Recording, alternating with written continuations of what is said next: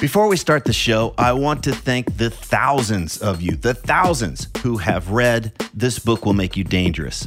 Many of you have told me that the book's unique way of exploring fear, confidence, and purpose has had a lasting impact, that it's much easier for you to get clarity and direction about what really matters and what you want to do in this lifetime. It's also amazing to hear that quite a few of you have read it multiple times and even bought copies for friends, so thank you again.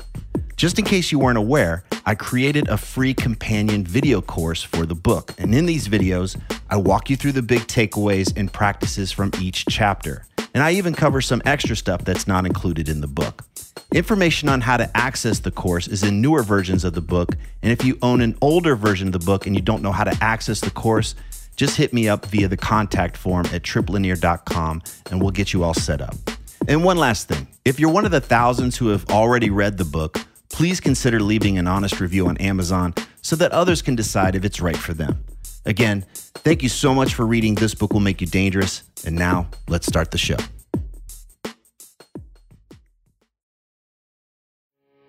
You are listening to the new man beyond the macho jerk and the new age wimp. Your host is men's coach Tripp Lanier.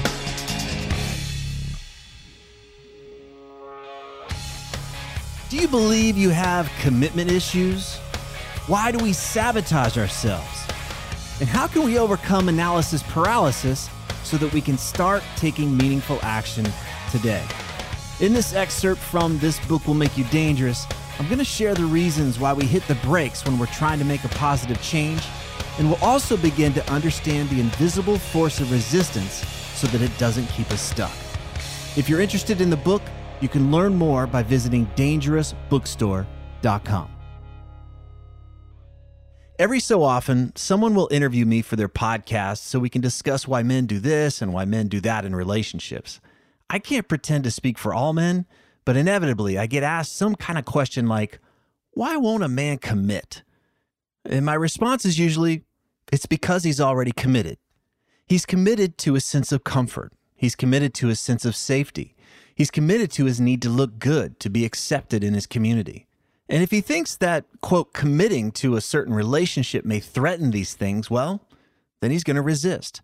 And this is true for all of us, and it's true for basically anything in our lives, not just relationships.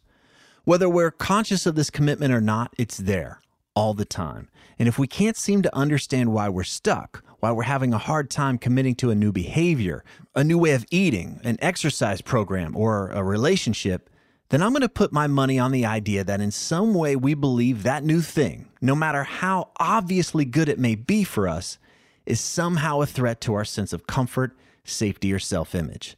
This means our fears will defend living in a way that keeps us feeling trapped, drained, isolated, overwhelmed, or bored out of our minds. I have to do this draining work or else my entire life will fall apart. I'm trapped in this lousy relationship because I don't want to be the bad guy and leave. I'm forced to take on all these overwhelming responsibilities or else I'll look like a failure if I go backwards. From this perspective, we can see that there are no commitment phobes because we're already committed to our survival, our, quote, success, so to speak. Harvard faculty member Dr. Lisa Laskow-Lahey and psychologist Dr. Robert Keegan call this our competing commitment, and we would be foolish to expect to make any significant change in our lives without addressing these underlying commitments first. Why? Because when we don't own our competing commitments, they end up sabotaging us. Like that sumbitch, nasty, one-eyed periscope snorkel creature in the trash compactor from the movie Star Wars. It lurks underneath the surface and then thwoop, grabs our ankle and pulls us back under when we least expect it. If we're going to lie on our deathbed with any regrets, our regrets will have resistance to thank. So let's stay aware of our commitment to comfort and safety and acceptance. Let's expect resistance to try and convince us that a tiny speed bump is really a wall. The first step is to learn how to identify resistance. And to do that, we can just take a look at our excuses. One common way to tell if we've been hijacked by resistance is if we hear ourselves say something like, whoa, wait a second, this is uncomfortable. Something must be wrong.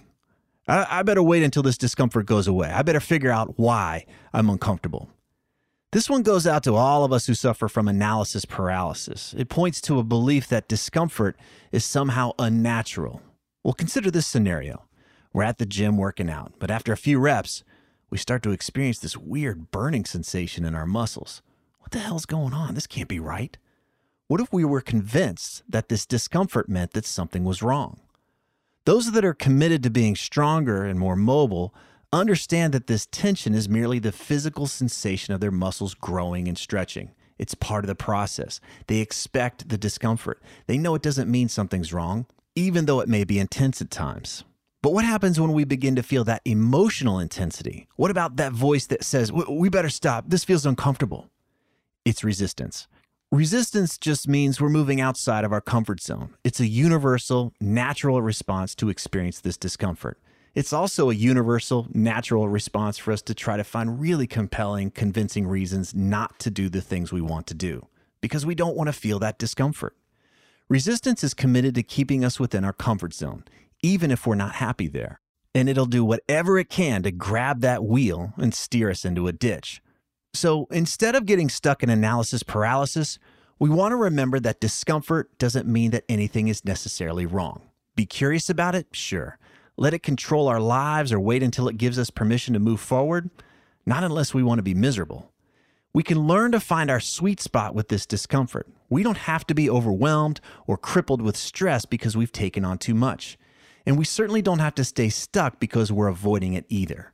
We don't even have to analyze or try to figure out why we have resistance. Instead, we can simply ask ourselves, what's the very next simple step I could take? And then go do it. Let's see if it makes us stronger. Let's move on to the next excuse. If I make a big change, everything will fall apart. Let's explore another very common scenario I encounter when I'm coaching. I talk to so many clients that have big dreams and even bigger excuses.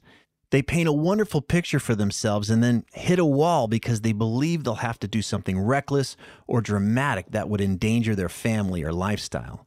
It's usually some story about having to quit their job or get a divorce or raise vast amounts of cash before they could even get started creating the thing they want to build. With the stakes so seemingly high, we can grind to a halt because of our fear of failure or even the fear of success. Regardless, it's some belief that making this change means some huge, terrible thing will happen. But what if these doomsday scenarios are really just another scary, made-up monster under our bed?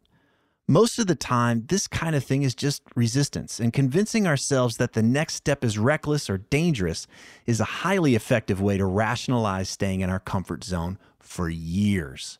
But when I walk through these nightmares with clients, most of the time we come to realize they're just fantasies. In reality, the next step isn't drastic. It's usually quite small, benign, or mundane. Our ego may want to believe that we're the hero who has to slay some big dragon, but what's more true is that we're just a person facing an uncomfortable conversation, phone call, or task. There is no dragon. Here's an example.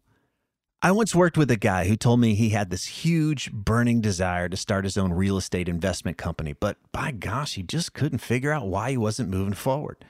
I asked him, what do you think needs to happen before you can move forward?